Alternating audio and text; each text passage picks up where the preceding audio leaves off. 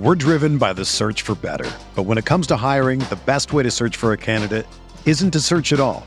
Don't search, match with Indeed. Indeed is your matching and hiring platform with over 350 million global monthly visitors, according to Indeed data, and a matching engine that helps you find quality candidates fast. Ditch the busy work. Use Indeed for scheduling, screening, and messaging so you can connect with candidates faster.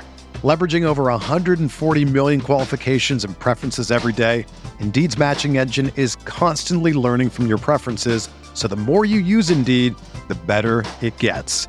Join more than 3.5 million businesses worldwide that use Indeed to hire great talent fast. And listeners of this show will get a $75 sponsored job credit to get your jobs more visibility at Indeed.com/Blue Wire. Just go to Indeed.com/Blue Wire right now and support our show by saying that you heard about Indeed on this podcast. That's Indeed.com/Blue Wire. Terms and conditions apply. Need to hire? You need Indeed.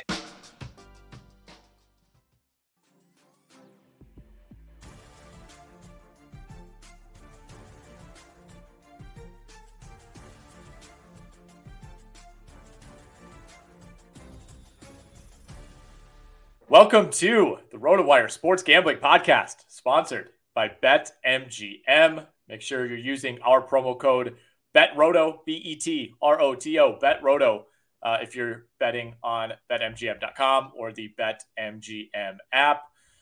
John, we have a doozy of a Week 3 in the NFL coming at us. You and I were just discussing off air. I mean, this is a potential bloodbath.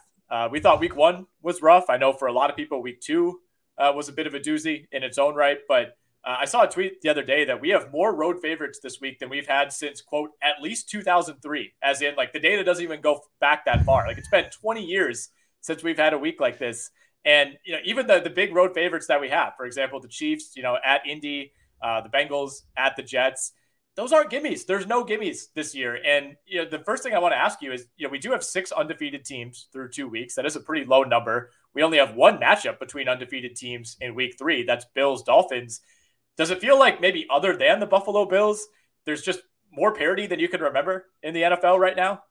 Yeah, going back to the 2003 comment, you know, like I'm picturing like cave paintings of like 2000, like St. Louis Rams, you know, -6.5 against the Vikings or something, and you know, things of that nature. But yeah, no, as far as just the sheer lack of dominant teams, you know, just that the truth serum, it makes me think that like the Philadelphia Eagles might be the second best team in football. And I got to just be like that means that something is horribly awry. And like Jalen Hurts is playing great. The offseason acquisition of AJ Brown looks like it's, you know, working out as well as they could have hoped. They got Devontae Smith more involved last week, everything like that. But it's like, how do the Eagles pass the eye test to the extent to where they're the second best team in football right now? And you know, we see like this week in terms of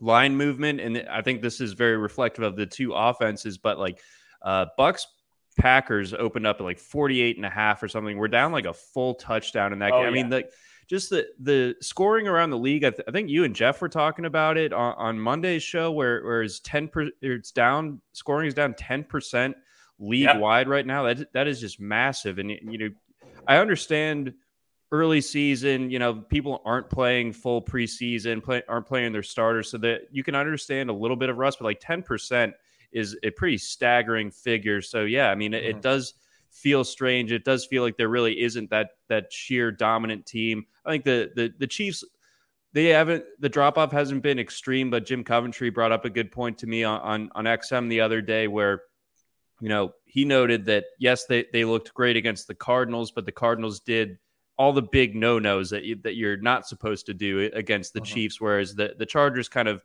gave them a bit more of a difficult look, and it slowed the offense a little bit. So I still like the Chiefs and feel like they are right in that Super Bowl discussion. But yeah, I mean, it feels like it's the Bills and everyone else right now. It really does. And, to go back to what you mentioned on Monday, the scoring being down, it's a lot of the marquee offenses for the last couple of years are the ones that are the culprits, right? I mean, it's the Detroit Lions are second in the league in points right now, but you got the Buccaneers, the Bengals, the Packers, the Broncos, the Vikings, the Titans, who were the 1 seed last year, Dallas, Indianapolis, all those teams right now are in the bottom half of the league in total points through 2 weeks. So, a lot of it is just teams that we thought would be better on offense coming out a little bit more slowly. I mean, the Buccaneers have 2 touchdowns through 2 weeks. That is a huge surprise. And I don't think that's going to get any better anytime soon with the injuries that they have on the offensive line and especially at receiver. But we'll dive into Bucs Packers in a little bit. I want to look back briefly on week 2. We did hit some of our props. I had Aaron Jones anytime touchdown, Christian Kirk anytime touchdown. I mean, Christian Kirk getting in the end zone, that just feels like a layup at this point.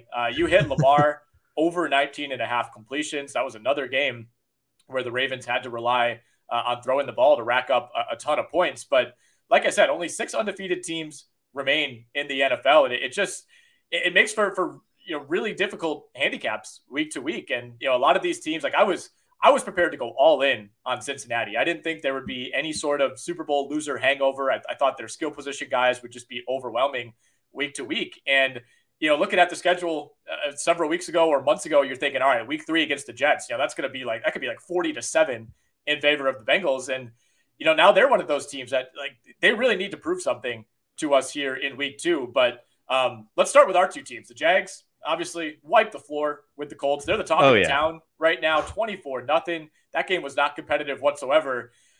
I want to tread lightly in talking about the Ravens, who were one of the 3 victims of, literally historic comebacks in terms of how statistically unlikely they were. Yes. And first of all, again, credit to the Jags, kudos to the Jags. Continuing, again, one of the stranger things in football where Indianapolis, there seems to be a force field around Jacksonville when they try to go into what the artist formerly known as Alltel Stadium and try to escape with a victory. It simply just doesn't happen.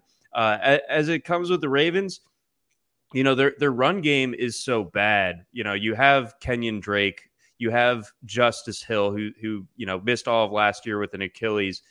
You have what's left of Mike Davis, and you have an offensive line that's missing some key pieces.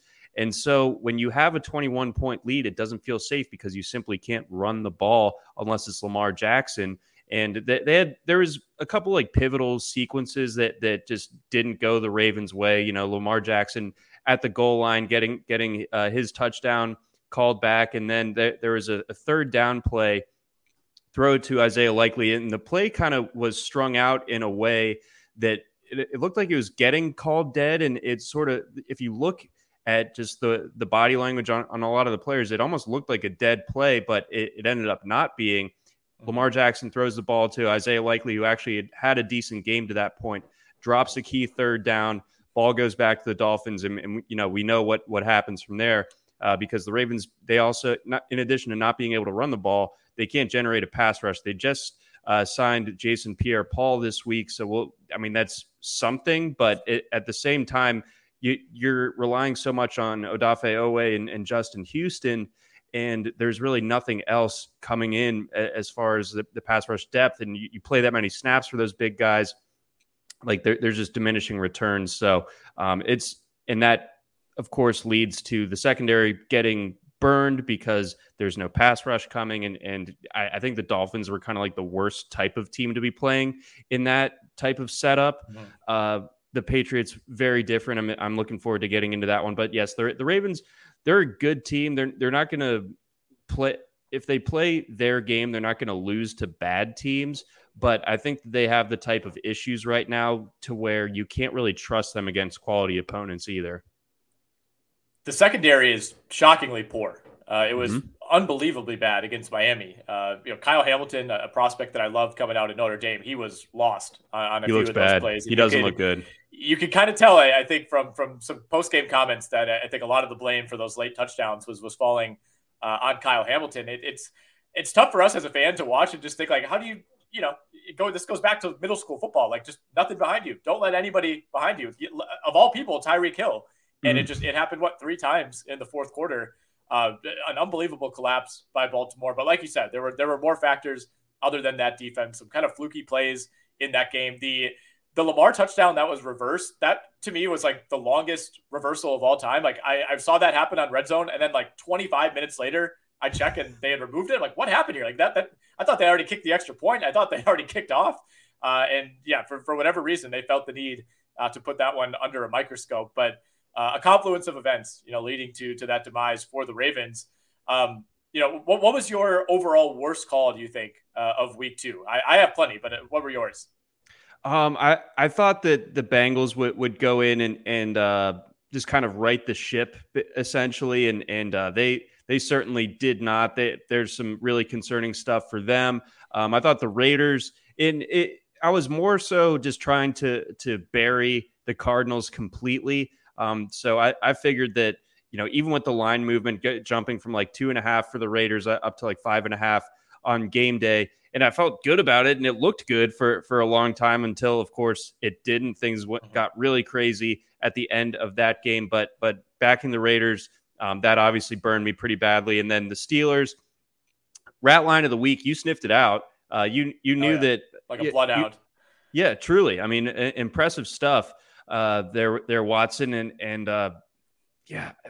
it's just. It was proof positive that you just can't really trust the Steelers and Mitchell Trubisky even at home as underdogs against this Patriots team. So I felt very duped and very donkey-ish for backing the Steelers in week 2 against the Patriots, even when that line was as fishy as it was. In your defense, I believe you did identify it as a potential donkey pick. So you knew what you were getting yourself into, but you ended up beating the trash anyway. Understandable. Self-fulfilling donkey see. Yes, exactly. I blindly picked against the Jaguars. I still had a bad taste in my mouth from some of the atrocities that we witnessed against the Commanders in week 1. And had I known Michael Pittman and Shaq Leonard wouldn't play, by the way, I still have to remind myself like hard every time it's not Darius Leonard. Had I known that, I think I would have taken the Jags to cover, but I sure as hell wasn't going to pick them outright, and I wasn't going to pick them to win by 24 points in that game. So they've thrown me into a tizzy. I don't know what to expect. And we'll break down Jags Chargers in a little bit. A game with some just monster variables on the Chargers side.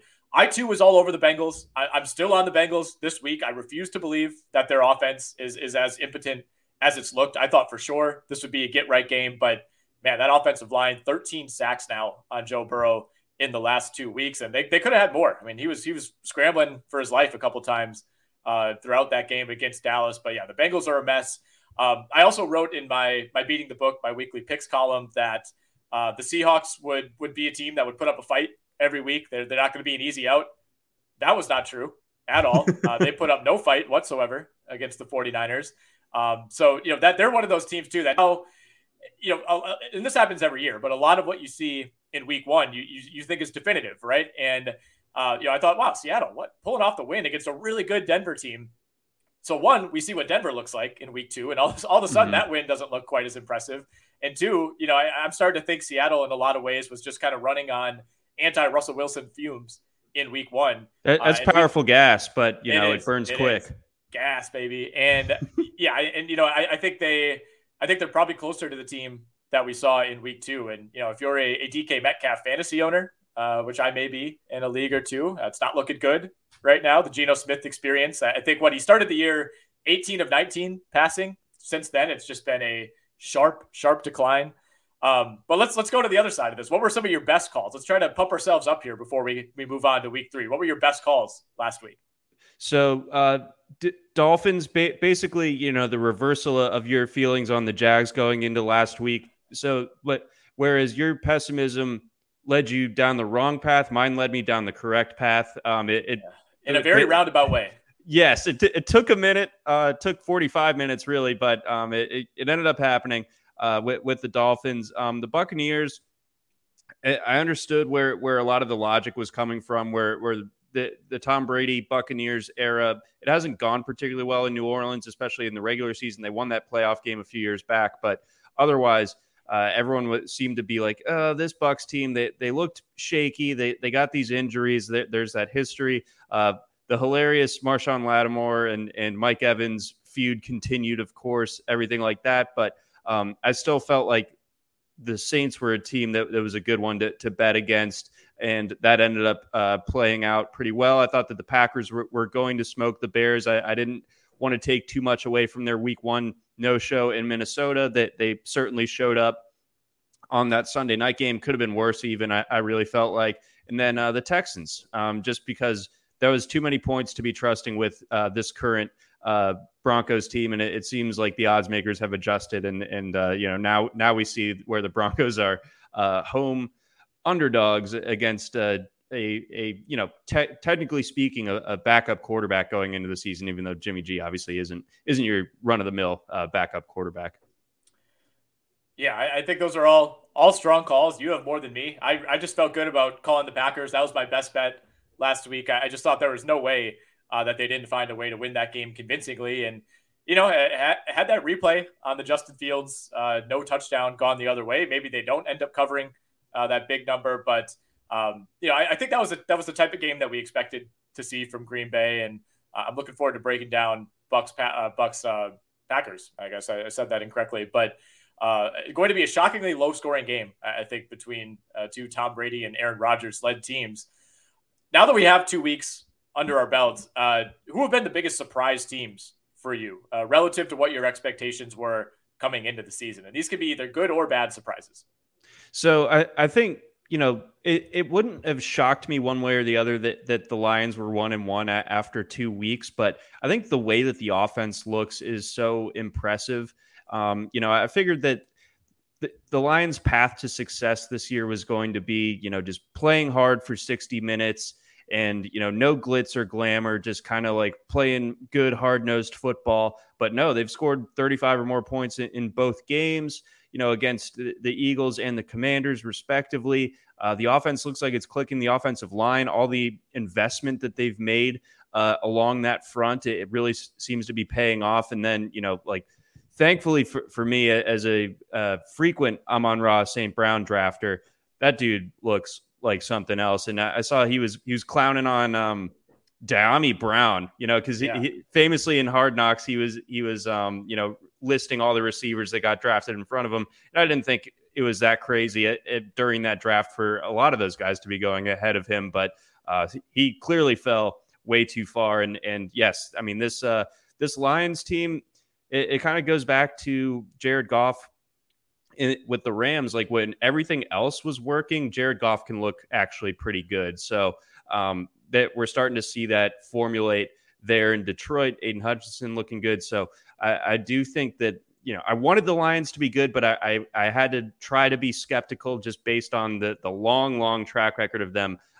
really, being one of the bottom feeders in the NFL. But I'm excited for the Lions to be competent this season. I'm excited for their game against the Vikes. And then the Titans, like I definitely had the sniff out for them being one of the potential, every year there's teams that make the playoffs the previous year that don't the following. I felt like the A.J. Brown loss was going to be huge, but I didn't think it'd be this bad. And it doesn't totally shock me that they got blown out by the Bills, but we're talking starters getting pulled in the third quarter, like an Alabama game or something. Like that was really, really embarrassing for them. And I just don't really see it getting a whole lot better. I think we're going to see the Malik Willis quarterback controversy start to come in here not too far from now. And I think that he's going to struggle too, but I think Ryan Tannehill is basically going to play his way out of the job. I didn't see that coming. And, their loss to the Giants too was also bad. And them losing, kind of via the type of gutsy coaching that usually we're used to seeing on the Tennessee side with Mike Vrabel. It happened to them. They got a bit of a spoonful of their own medicine. But long story short, I didn't think it'd be this bad for Tennessee. I thought that they at least had like a 6 to 7 win floor. They just didn't really have a high ceiling, but like this could be a really, really bad season for them. Yeah, I think we're going to find out a lot about the Titans. We're going to find out a lot about the Raiders in that matchup in Nashville this weekend. I mean, if the Titans fall to 0-3, like the thing is, they could be sitting at like 2-7 and be like 2 games out of first in the AFC South. That's the thing. It's like I don't think the season will feel like a true disaster until much later because the Colts look like a disaster. You never know about the Jags. I mean, the Texans are winless as well. So it's going to take, a true bottoming out, I think, for Tennessee to really be out of the mix. But the thing with them too is not only, did they blow that game in week 1, you get absolutely shellacked in week 2, but now you have injuries as well. You lose your left tackle in Taylor Lewan. You got injuries all over the defense. They lost Bud Dupree. They're banged up in the secondary. I mean, it's going to be a long road for the Tennessee Titans if they don't find a way to win at home against the Raiders. I have the Colts on my list. I mean, they've been basically the worst offense in the league so far. I was completely wrong, and a lot of people were too. I'm not alone in this one. I need people to back me up here. I basically said, at certain points, people dig into the RotoWire archives that like Indianapolis not the worst, $5 Super Bowl favorite. Or, right. I think we mentioned that on the future. first. Yeah. On the first episode of this pod a couple of weeks ago. And I was like, I love that bet. That's a great idea.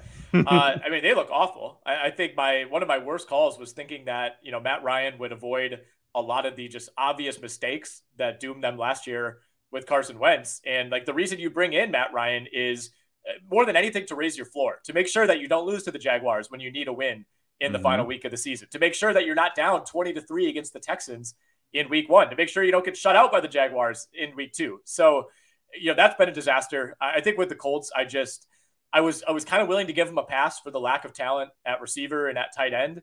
And that's been a huge issue so far. We saw without Michael Pittman, I mean, they had nothing on offense. Matt Ryan was lost from the start of that game. And, defensively, they've kind of been a mess as well. So to me, that's probably the number one team I was wrong about. Cincinnati's on my list. I'm still not convinced that Cincinnati's bad. I think they turn it around. I feel a lot better about where they're going to be 4, 5, 6 weeks from now than I do a team like the Colts. I guess I have to put the Giants on the list. In no world did I think they would be 2-0, but the opponents haven't been great. I do think this thing comes crashing down at some point. I've not been impressed whatsoever with Daniel Jones. I think he looks as rough as he ever has. And the last one, I mean, the Denver Broncos. I thought this team was going to be maybe like a borderline wagon, not a full wagon, not a Conestoga, but a radio flyer type of wagon. Like you'd be really happy with it in Oregon Trail. Yeah, right. Exactly. I mean, strong, sturdy wheels. You're not going to have to be like repairing it and like dumping things out to lighten the load. Like I really thought they were going to hit the ground running. I was team Russell Wilson still has some left in the tank.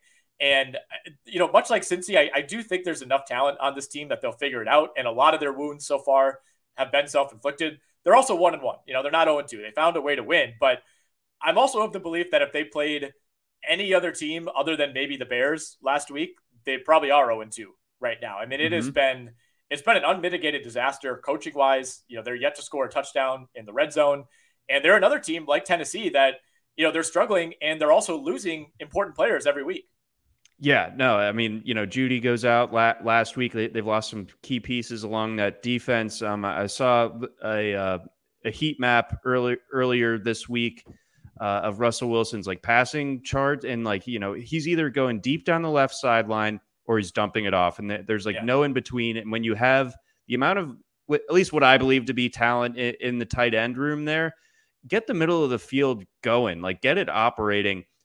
Alberto, like he's talented. I think probably there's some people that roll their eyes, but he is a good player. Like get him the ball, like up the seams, especially when you're so monochromatic otherwise, where it's like, it's either Sutton down the left sideline or the play is basically busted. You need to have more viable routes going each time out. And that's on Hackett. And, things seem to have already soured, the fans like loudly calling down the play clock during the game against the Texans.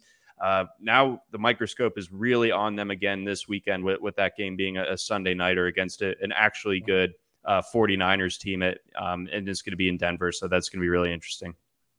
Yeah, to me, that's probably the single most interesting game of the week that has plenty of interesting games. Let's talk about the lines in week 3. And of course, we'll be looking at the lines via the BetMGM Sportsbook. And as always, you can use our promo code BETROTO at betmgm.com or on the BetMGM app. John, which lines to you are a little too high right now? As you kind of do your analysis, you and I both write a picks article each week. You can find those over at rotowire.com. But which lines to you do you feel like are too high in favor of one team? This was a tough prompt to answer this week because last week we had multiple 2-score type of spreads. This week, pretty much everything is 7 or under. So it's a lot tighter this week. I think the expectation is that these games will be a lot closer. And, when the expectation is like that, I'm sure that we are going to end up seeing some blowouts as a result. But, one of the big numbers that stuck out to me, and maybe this is just because of how impressed I am with the Dolphins, not to say that I'm not impressed by the Bills, but Bills playing on the short week, going down to Miami, I think betting them to win by a touchdown or more against a Miami team that I think is going to give them, everything it has. That one stood out to me as being a bit too high. So I do like the Dolphins to cover that number, but really that was the only one that felt like, nope, that's too many points. Maybe you could also say the Chargers going up against the Jags, but if Justin Herbert's fully good to go, then that's a different story. I mean that line has danced around a good bit. That was at 10 points when we were talking a week ago, dropped down to 9, and now it's 7 after in terms of the chain of events. Justin Herbert gets that rib injury at the end of the game. It drops to 9. And then the Jags impressively shut out Indianapolis. And then it goes down to 7. So that's a tricky one as well. The Chargers line is just impossible to me this week. There's so many variables. I was just reading now, Corey Lindsey did not practice today. J.C. Jackson did not practice today. J.C. Jackson also looked terrible. In some ways, I thought lost them the game with a few awful plays against KC on Thursday Night Football. That was a situation, I think, where you're like, you want your star cornerback back, but maybe he came back too early. I don't know if he was a little rusty. But getting burned by Watson on that long tight end, that was a rough moment for J.C. Jackson. But yes, I don't know how to attack that game at all. Obviously, it's a stay away until we know what's up with Justin Herbert. But the big thing for me is, okay, I think the expectation in general is that Justin Herbert will end up starting this game. He'll likely have the big, Jamarcus Russell QB jacket going, but that can only do so much, right? I mean, you got Josh Allen and Trayvon Walker coming off the edge.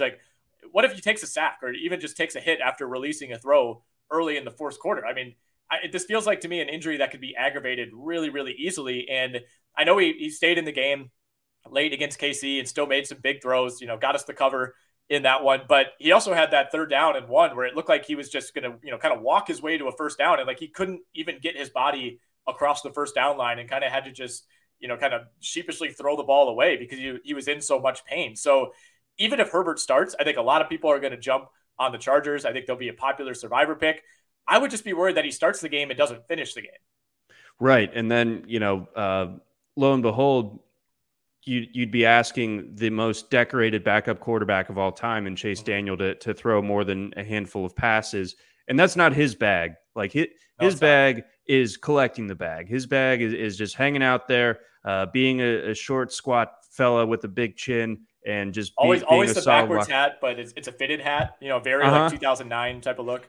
Big time. Yeah. Big time. He's got a lids black card. Nothing to add there. That's the perfect summation of one Chase Daniel. Very Mizzou quarterback. But so that could be dicey. And therefore I don't generally if this was Herbert 100%, I think the line would be different. But in a week where Survivor kind of as a byproduct of what we're talking about here, where there are just so many funky matchups with bad teams going against bad teams, that type of thing. The Chargers would be really popular, but it's hard to back them this week. And speaking more on Survivor for a moment, the Bengals, I know we were talking about them. They've been like the Survivor wreckers, right? Because they were a really popular pick in week 1. And then last week, if you survived week 1, which was total carnage, I think a lot of people and not complete, without reason, picked them to go into Dallas without Dak Prescott and get the win. And they, obviously were unable to do so. Just a side comment that the Bengals and Survivor have been a tricky mix this year, to say the least. A lot of collateral damage from them. Mm-hmm. Absolutely. I have the Vikings as being a little bit too high. I know they're at home. I'm totally fine with not reading too much into that Monday night game against the Eagles. I thought that was just one of those games where Jalen Hurts played the best game I've ever seen him play, especially as a thrower. The Eagles offense was just clicking all night. And that one could have been worse, I think, if not for some sloppy plays in the second half. It was just a classic take your foot off the gas second half by the Philadelphia Eagles. But I also thought Kirk Cousins didn't look quite as bad. Obviously the 3 picks were disastrous, but he was alternating between throwing like extremely impressive throws into extremely tight windows and then throwing like 3 of like the duckiest interceptions you'll ever see. But that's what you get on the road at night with Kirk Cousins. I just think there's a little bit of a lack of respect for the Lions offense. They've scored about 35 and 36 points through 2 weeks. They lead the league in total explosive plays. They have 19 plays that have gone for 10 or more yards through either on the ground or through the air. So I understand their concerns about the Detroit defense. I could see this being a high scoring game, but I think Detroit keeps this close. I think they feel like they're rolling offensively. And, again, the defense is a concern, but I think the number one thing that's impressed me with Detroit is the way that they're just consistently able to generate these explosive plays. Like DeAndre Swift was allegedly hurt last week and he's still ripping off 50-yard plays. Mm-hmm. He scored a touchdown on a play where he had the ball and his back was on the ground. Right. So, even when he's literally not on his feet, a threat to score.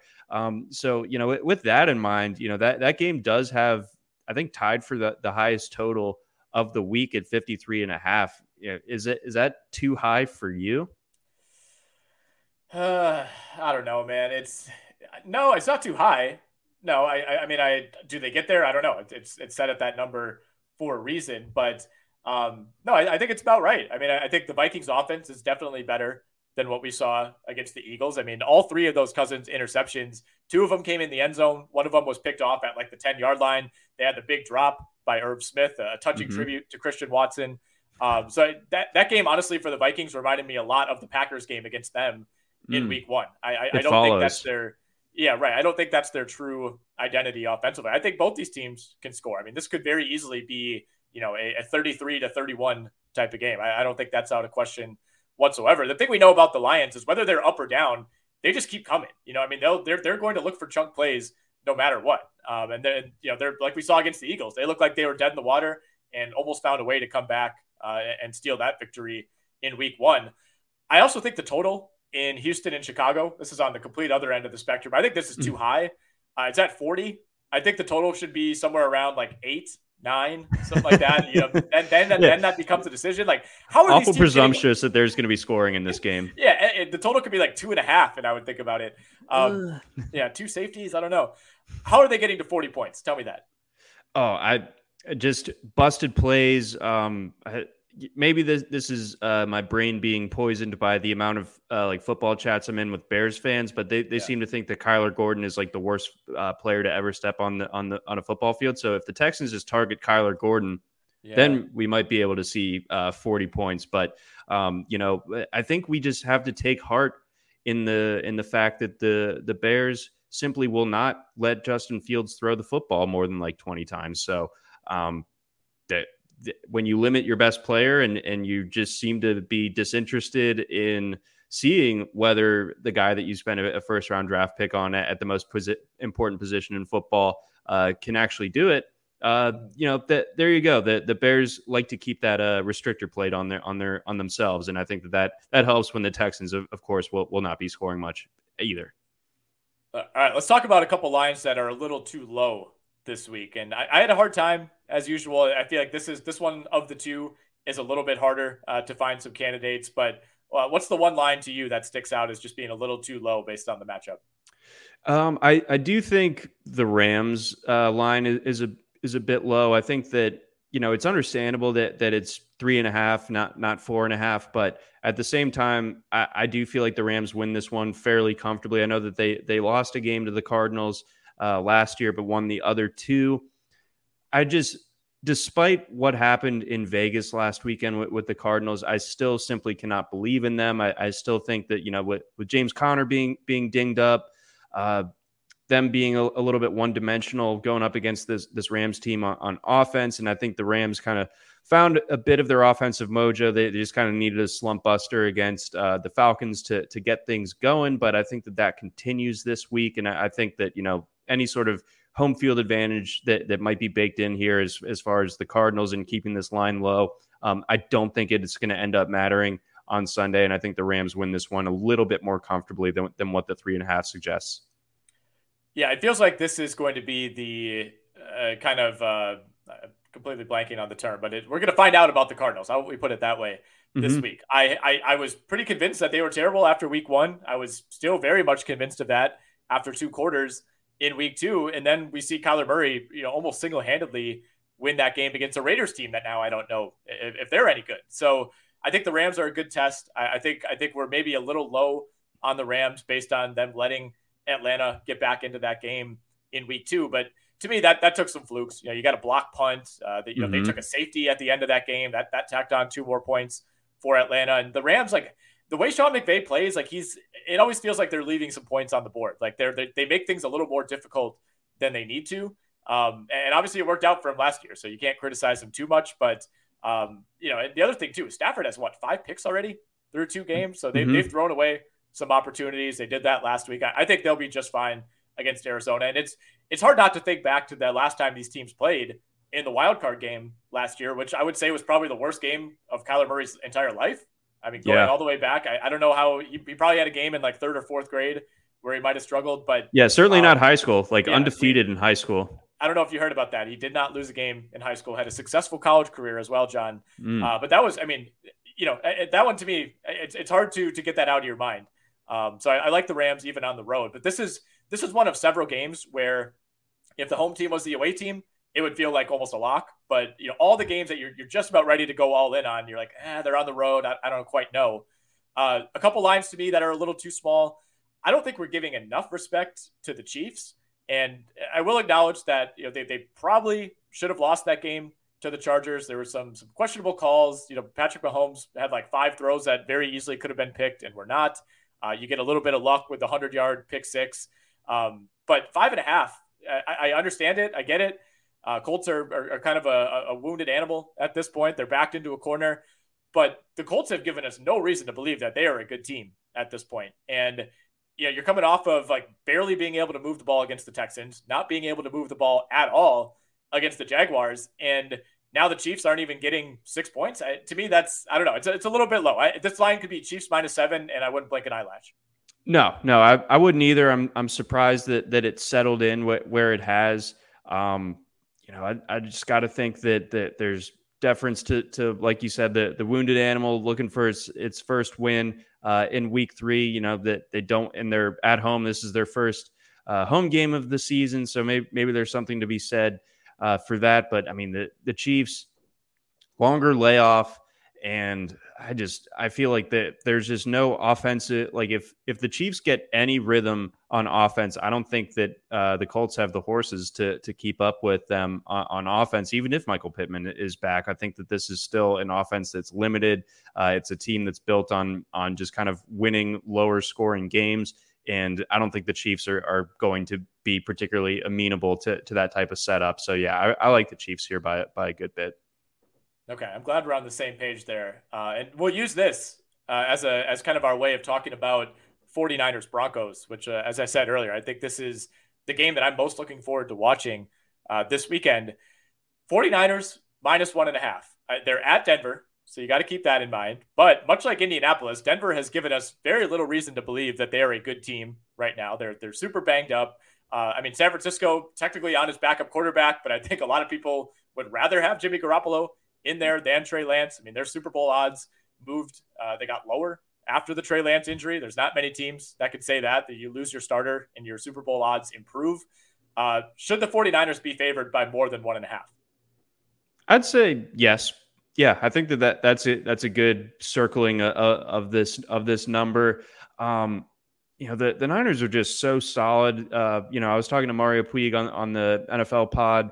He thinks that the Niners, top to bottom, kind of have the best defense in the NFL, and DeMeco Ryans does a really good job with coordinating that. There's obviously a ton of talent at every single level of that defense, so it's really complete.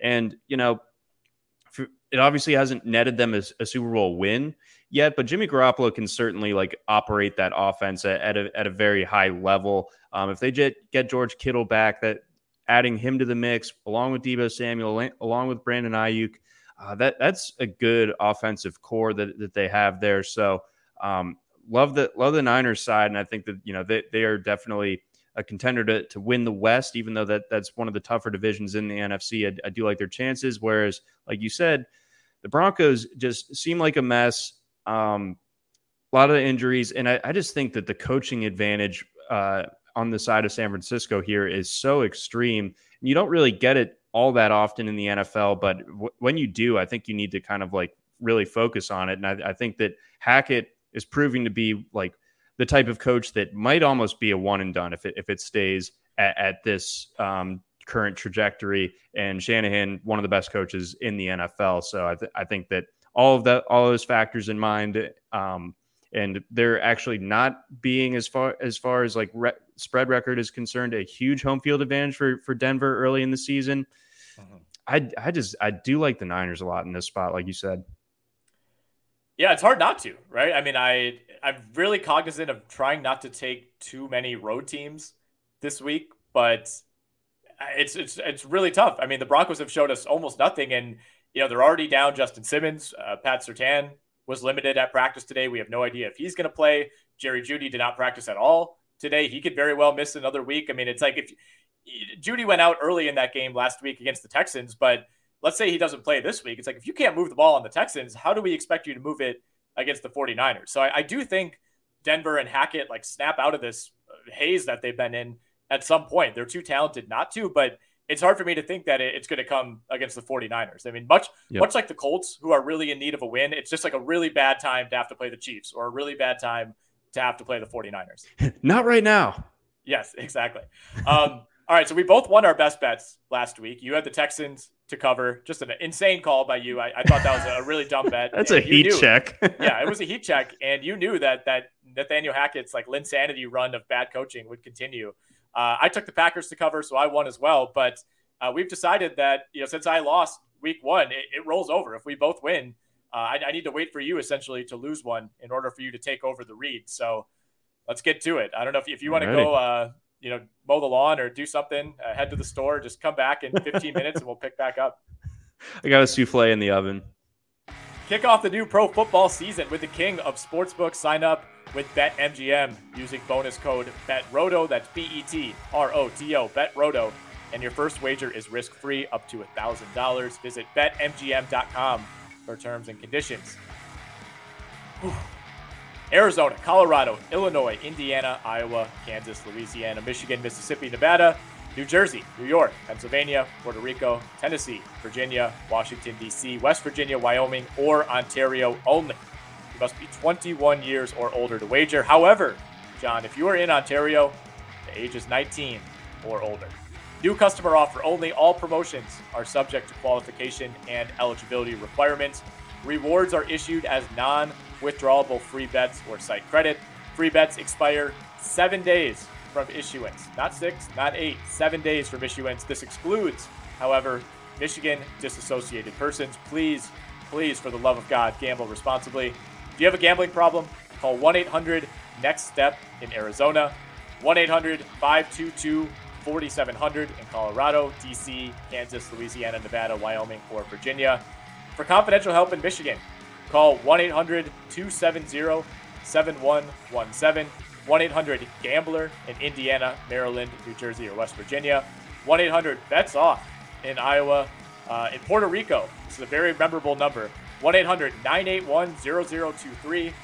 Call 877-8-HOPE-NY or text HOPE-NY in New York. You can call or text the Tennessee Red Line at 800-889-9789 in Tennessee, or call 1-888-777-9696 in Mississippi. All right, we're on the stretch run here. In Ontario, if you have questions or concerns about your gambling or someone close to you, please contact Connects Ontario at 1-866-531-2600 to speak to an advisor free of charge. Sports betting is void in Georgia, Hawaii, Ohio, and Utah, and other states where prohibited. Promotional offers not available in Nevada and New York. All right. I always think like the Nevada and New York thing. Like imagine listening to that whole read, you're getting fired up to place your bet, and then the last thing is like, oh yeah, if you live in these states, you can't even do it. I've been waiting for 5 minutes. Yeah, right. If you live in Nevada and New York, psych. All right. Get Anyway, lost. let's look ahead to week 3 here. We continue. I want to ask you this. You have to write off one of the following teams. All these teams are winless. One of them has a tie. The others are 0-2. Which of these teams are you out on? They're not going to recover. Tennessee, Indianapolis, Cincinnati, or Las Vegas? And we got, two of them playing each other with Tennessee and Vegas. That's such a huge game for, as far as like setting the direction for the rest of their season. But I think if it is the prompt, if they lose, then they're finished. Because I think. Sure. Yeah, I mean, it could be based on what you've seen so far. It could be if they lose this week. Yeah, whichever of these 4 teams you feel the worst about, essentially.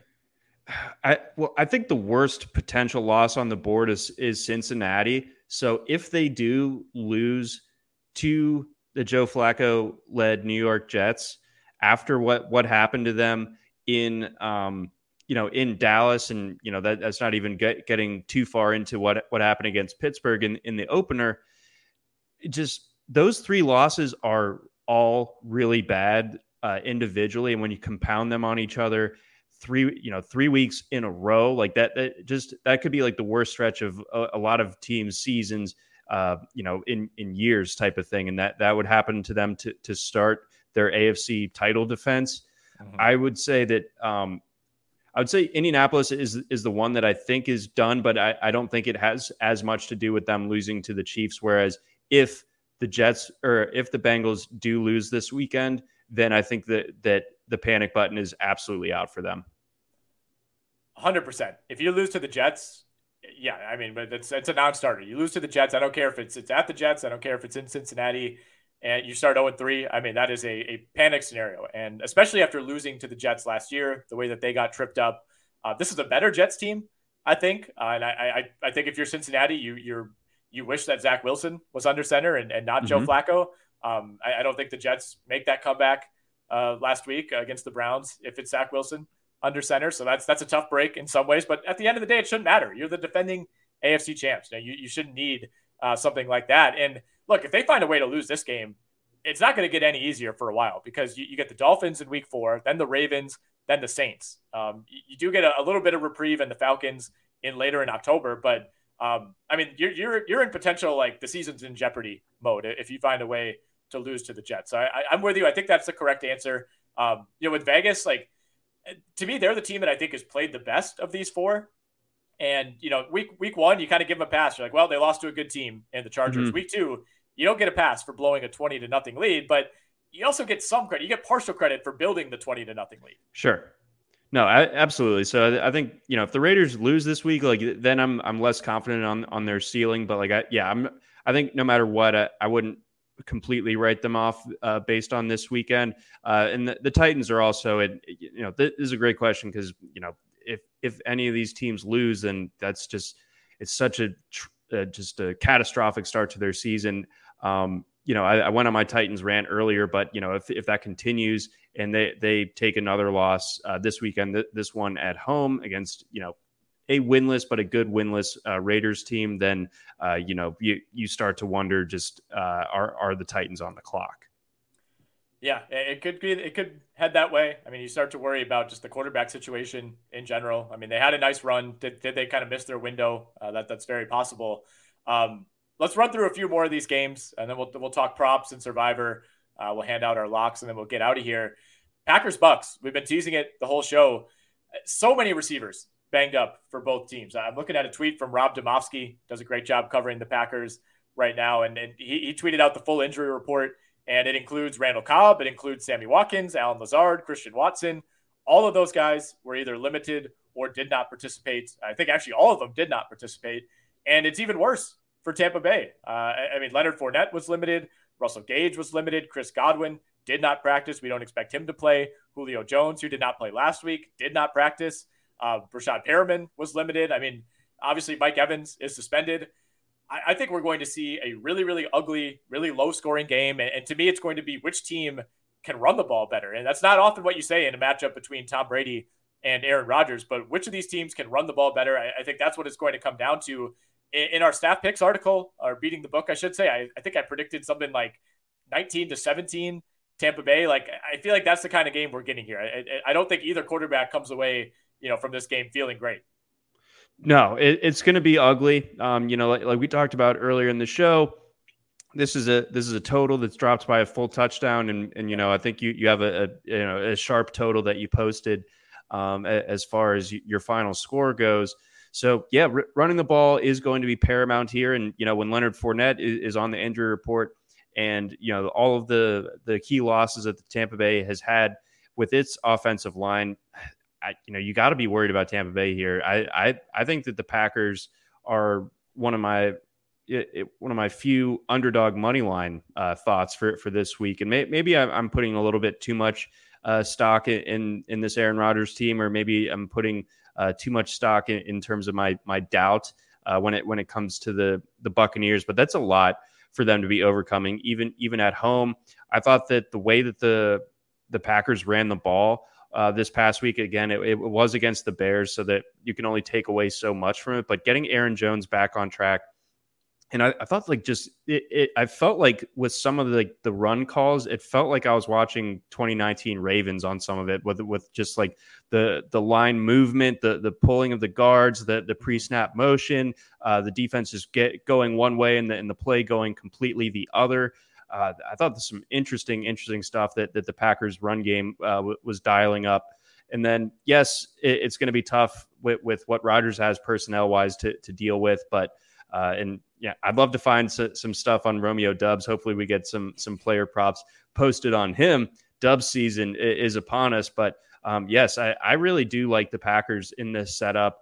I think there's just too much working against the Buccaneers right now. And I think it's also important to note that they, defensively, they looked really good against the Cowboys in week 1 while Dak was out there, but offensively, it was a slog. It was a struggle. Had a missed field goal in there, if I remember correctly. So it's not like they were clicking before all of these injuries hit. And now, you're counting on Brashad Perriman or Cole Beasley. I think that's a pretty big problem for Tampa. Too much to overcome.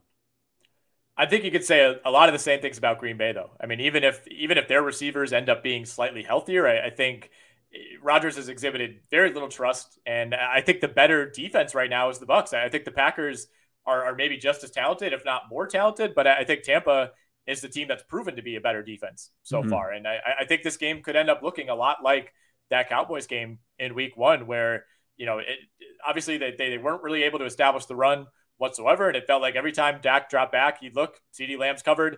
All right, we don't know what to do. And you could kind of see that narrative unfolding. And it always feels like when the Packers play the Bucs, they get like out physicaled, they get pushed around. That defense kind of seems to have their number. Rodgers has thrown 3 picks in the last 2 games against Tampa. It's always been ugly, and I think Tampa is better prepared to win an ugly game at this point in the season.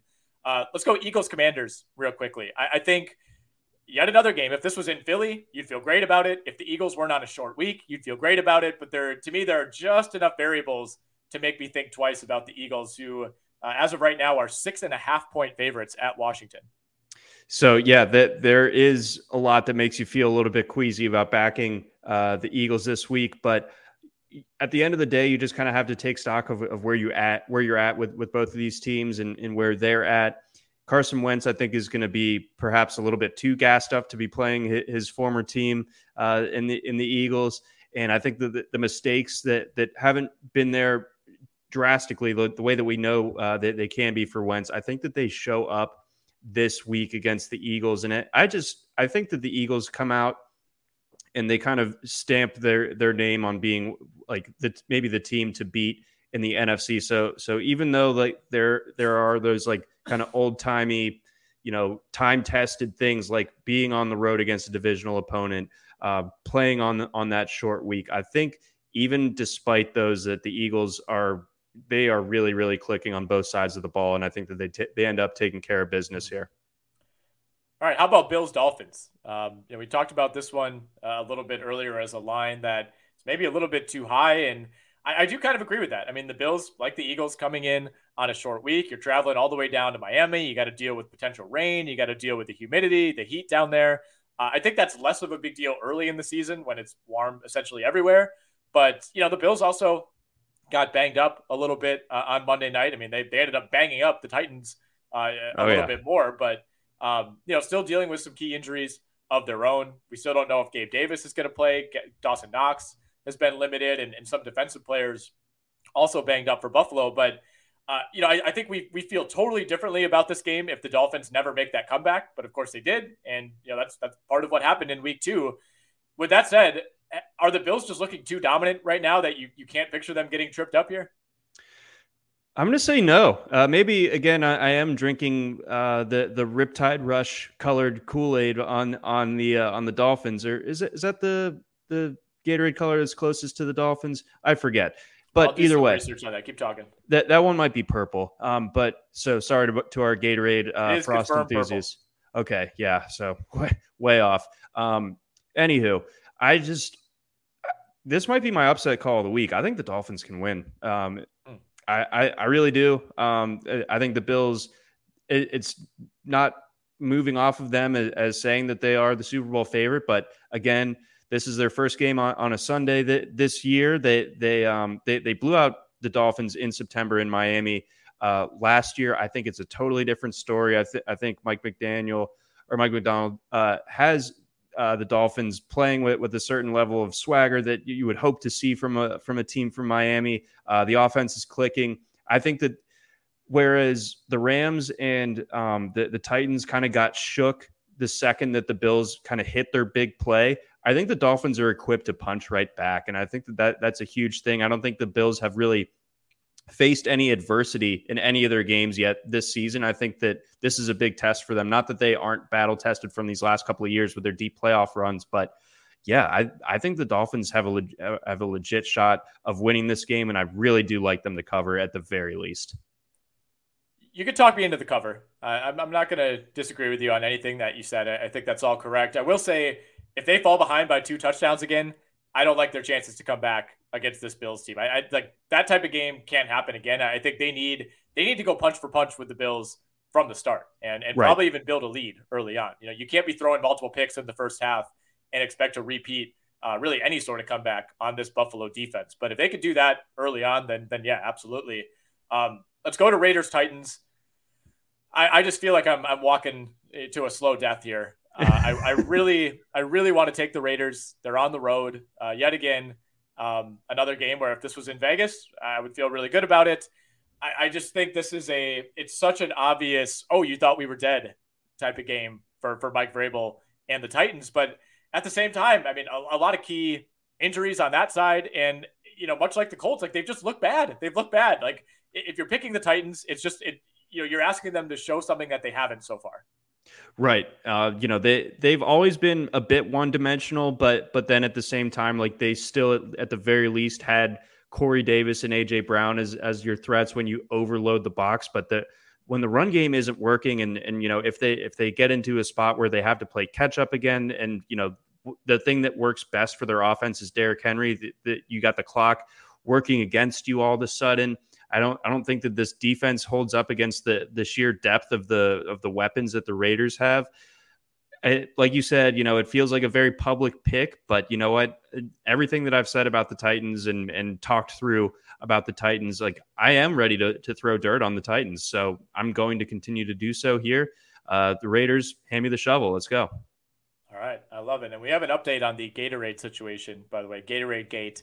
Arctic Blitz appears to be the Dolphins colored Gatorade, Arctic Blitz. We also have Glacier Blitz. Freeze that it's a little more blue tinted, but it could go either way there.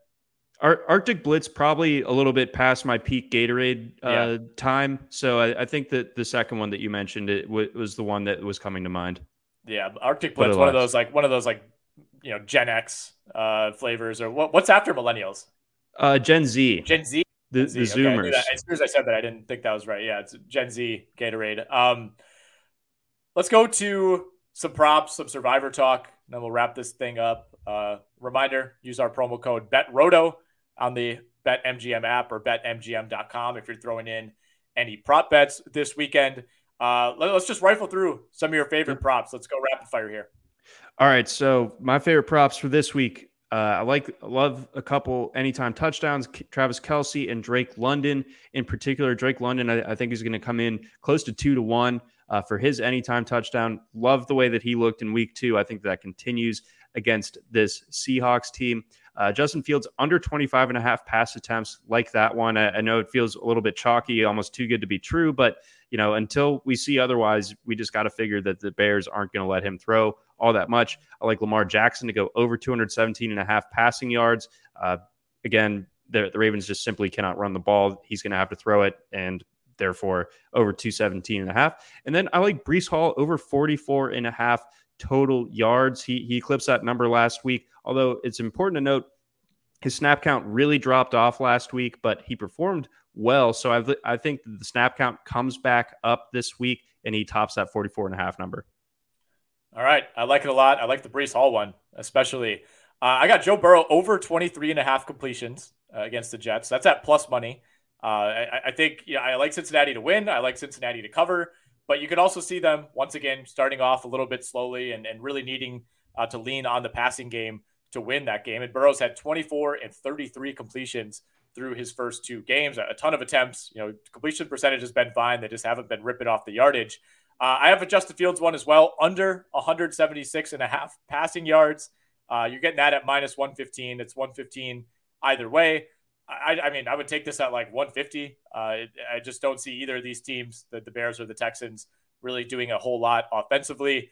Joe Flacco over 77.5 pass attempts. I love that one this week. And Aaron Jones under 52.5 rushing yards against Tampa Bay. That one's at minus 118 over at BetMGM. I think Aaron Jones can have a decent game, but I think it's going to be a mixture of running and receiving. And I don't see this Tampa Bay defense giving up a ton on the ground to Green Bay. I think maybe Aaron Jones and A.J. Dillon can combine for around 100 yards, but I don't see Aaron Jones having a great game on the ground. I think it's going to have to be done through the air. Any qualms with any of those props? So would you try to target, see the line for a total yardage prop for Aaron Jones if you think that, maybe the run game isn't going to be there for him, but, with all the pass catching injuries that the Packers have, maybe he's a little bit active enough in that facet of the game that maybe you like his total yardage prop instead? Yeah, I'm trying to dig that up as we speak. Aaron Jones, 85.5 total yards. That still feels high. I know, it's like a little too high. This is like a 50 receiving or a 50 rushing, 30 receiving type of game for him. Yep. But we'll have to vault that if that ends up being exactly correct. So Flacco over 77.5 passing yards or pass attempts. Yeah, I thought I stuck that one past you. Is that an alt total? Yeah. Where can I get? I can get that at BetMGM. Unbelievable. Yeah, I teased Flacco up to 77.5 pass attempts. It's at like plus 20,000. Next week, we're both going to be wearing monocles and broadcasting from the beach. Yeah, you just wait until Flacco's at like 59 of 88 in that game. Who's laughing then? Everyone. Let's talk some Survivor. I feel like in some ways this is not quite as difficult of a week for Survivor, and we'll have to clip this like when my pick inevitably loses. I feel like for spread picks, it's a nightmare. For pick'em leagues, things like that, it's a nightmare. But I like KC. They have over a third of the picks right now in Yahoo Survivor leagues, almost 35%.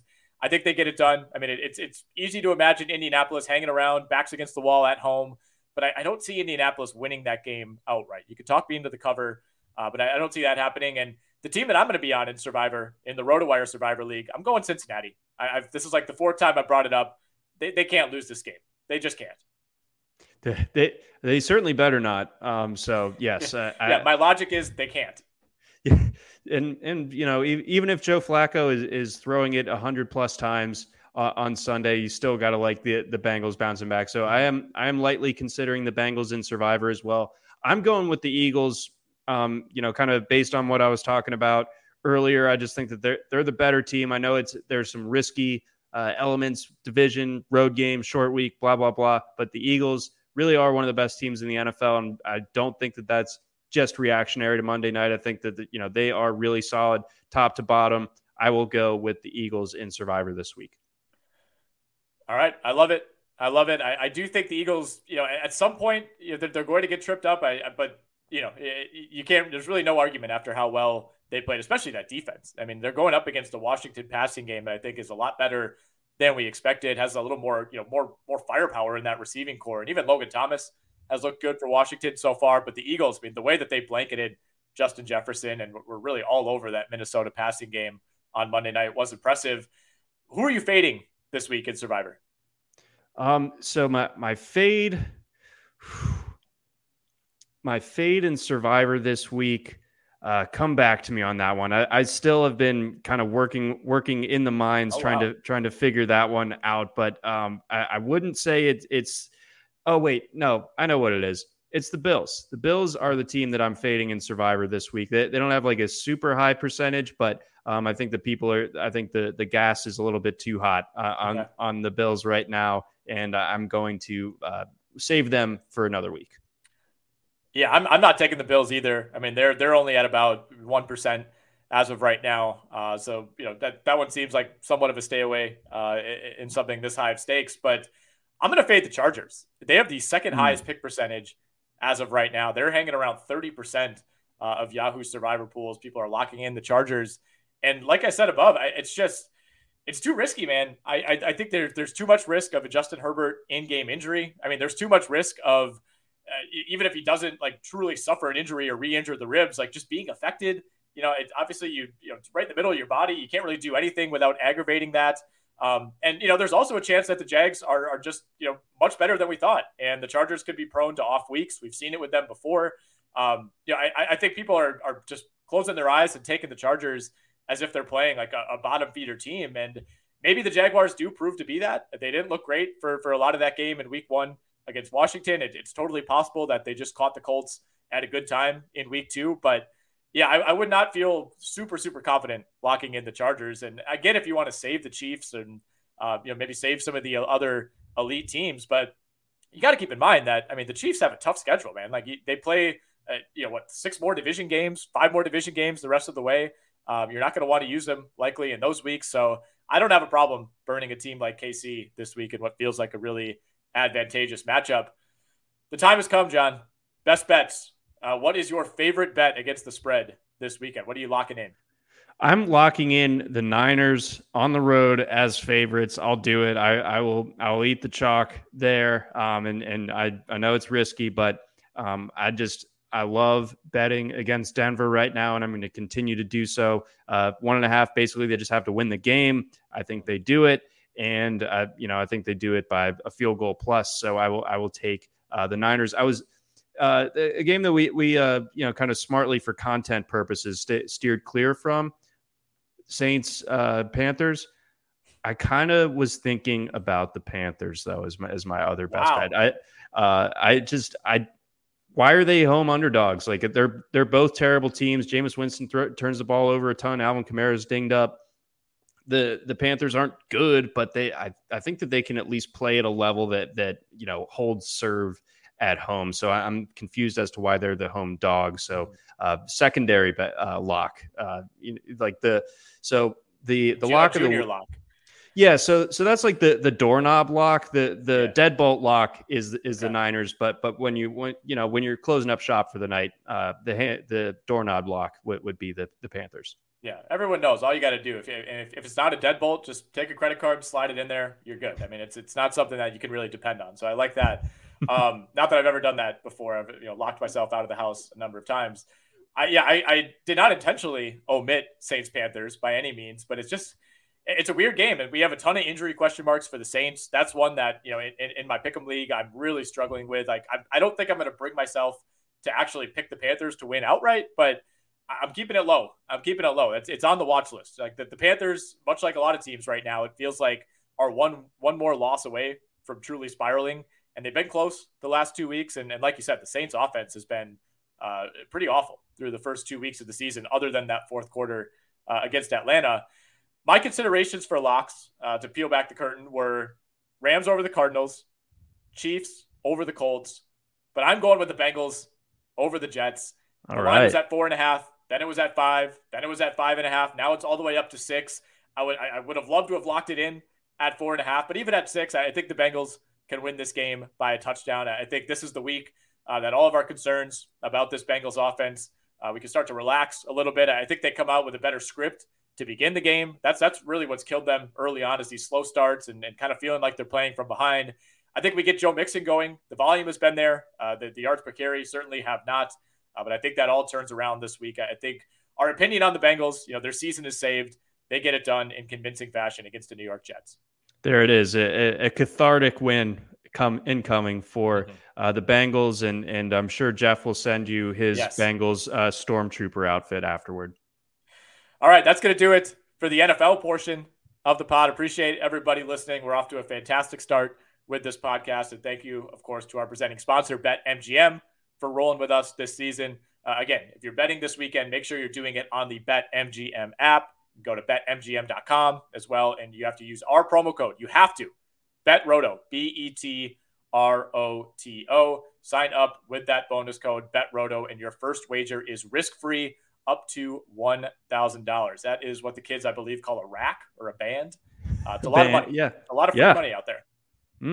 Take advantage of it, friends.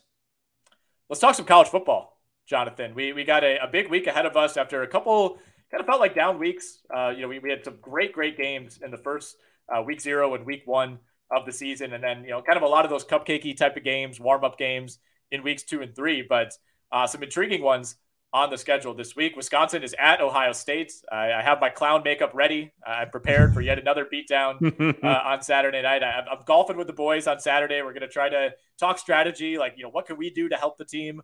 I got one of my best friends is going to the game. His girlfriend is from Ohio. He's going to the game.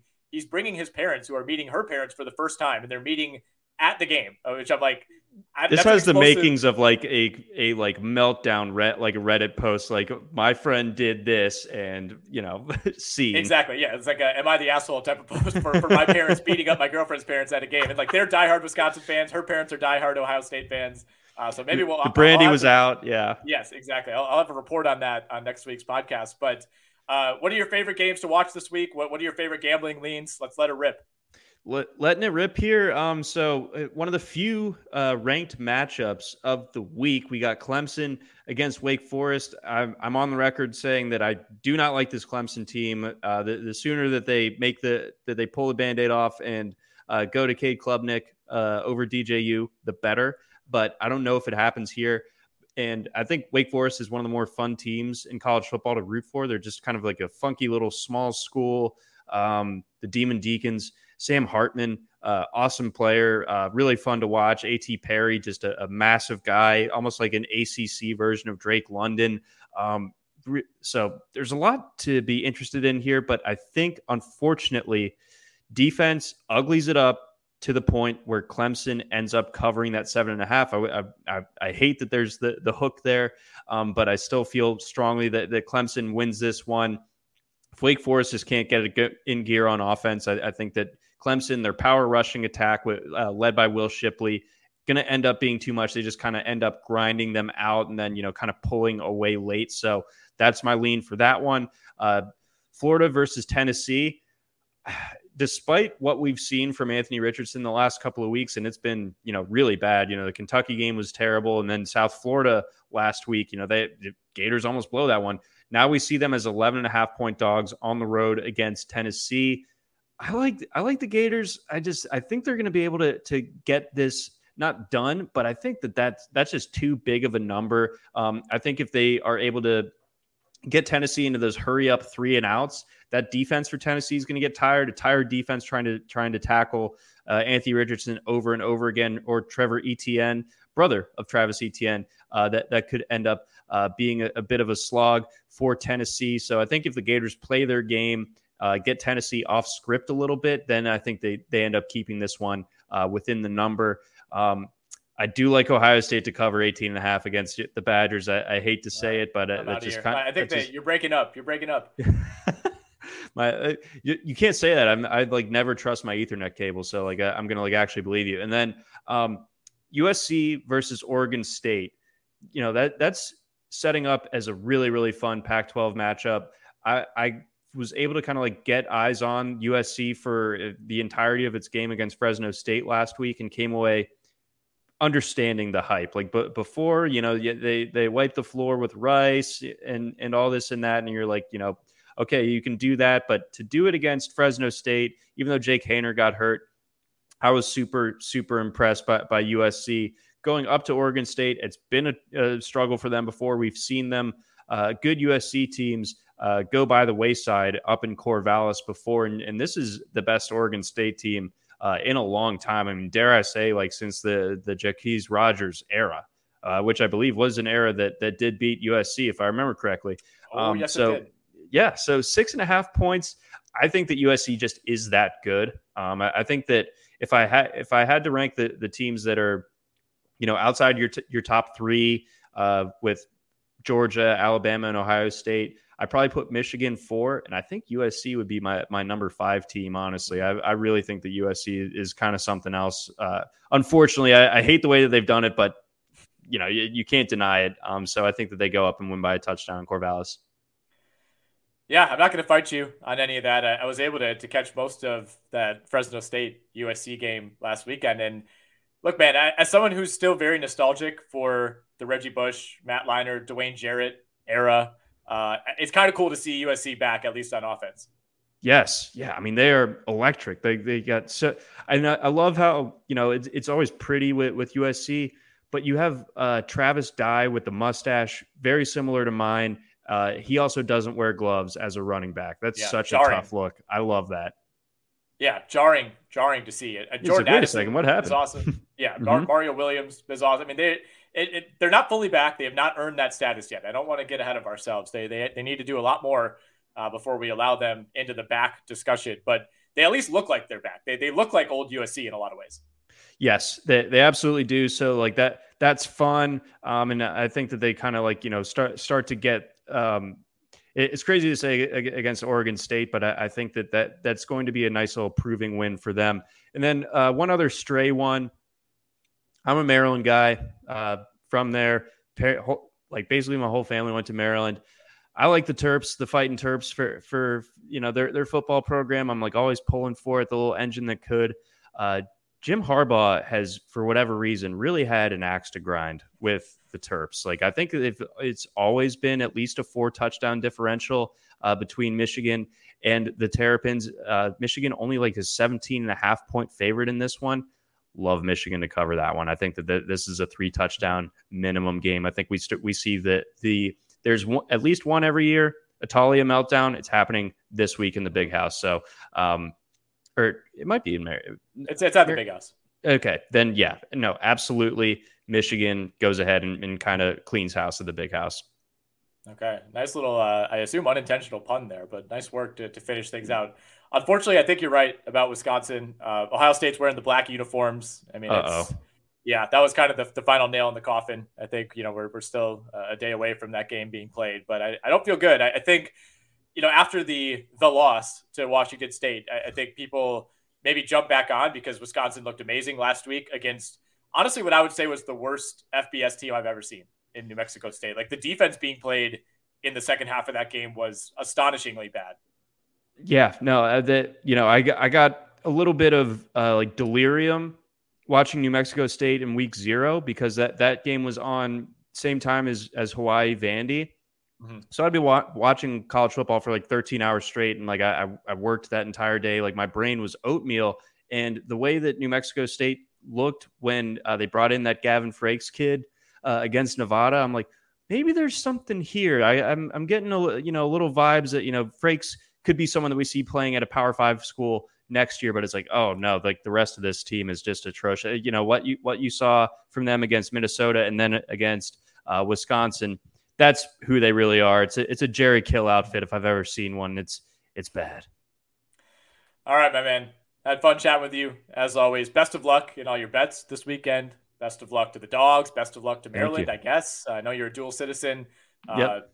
Throw some luck out there for the Badgers. We need it, of course. But looking forward to recapping this with you next week. And, a week from now, we'll be on to week 4 already. Absolutely, man. Looking forward to it as well. And yes, let's keep it respectable here, Badgers. Everyone is talking about magnesium. It's all you hear about. But why? What do we know about magnesium? Well, magnesium is the number one mineral that 75% of Americans are deficient in. If you are a woman over 35, magnesium will help you rediscover balance, energy, and vitality. Magnesium supports more than 300 enzymatic reactions in your body, including those involved in hormonal balance. From functional medicine doctors to mental well-being and female hormone experts, we all know that magnesium is the one mineral to improve all aspects of well-being and health. But which one?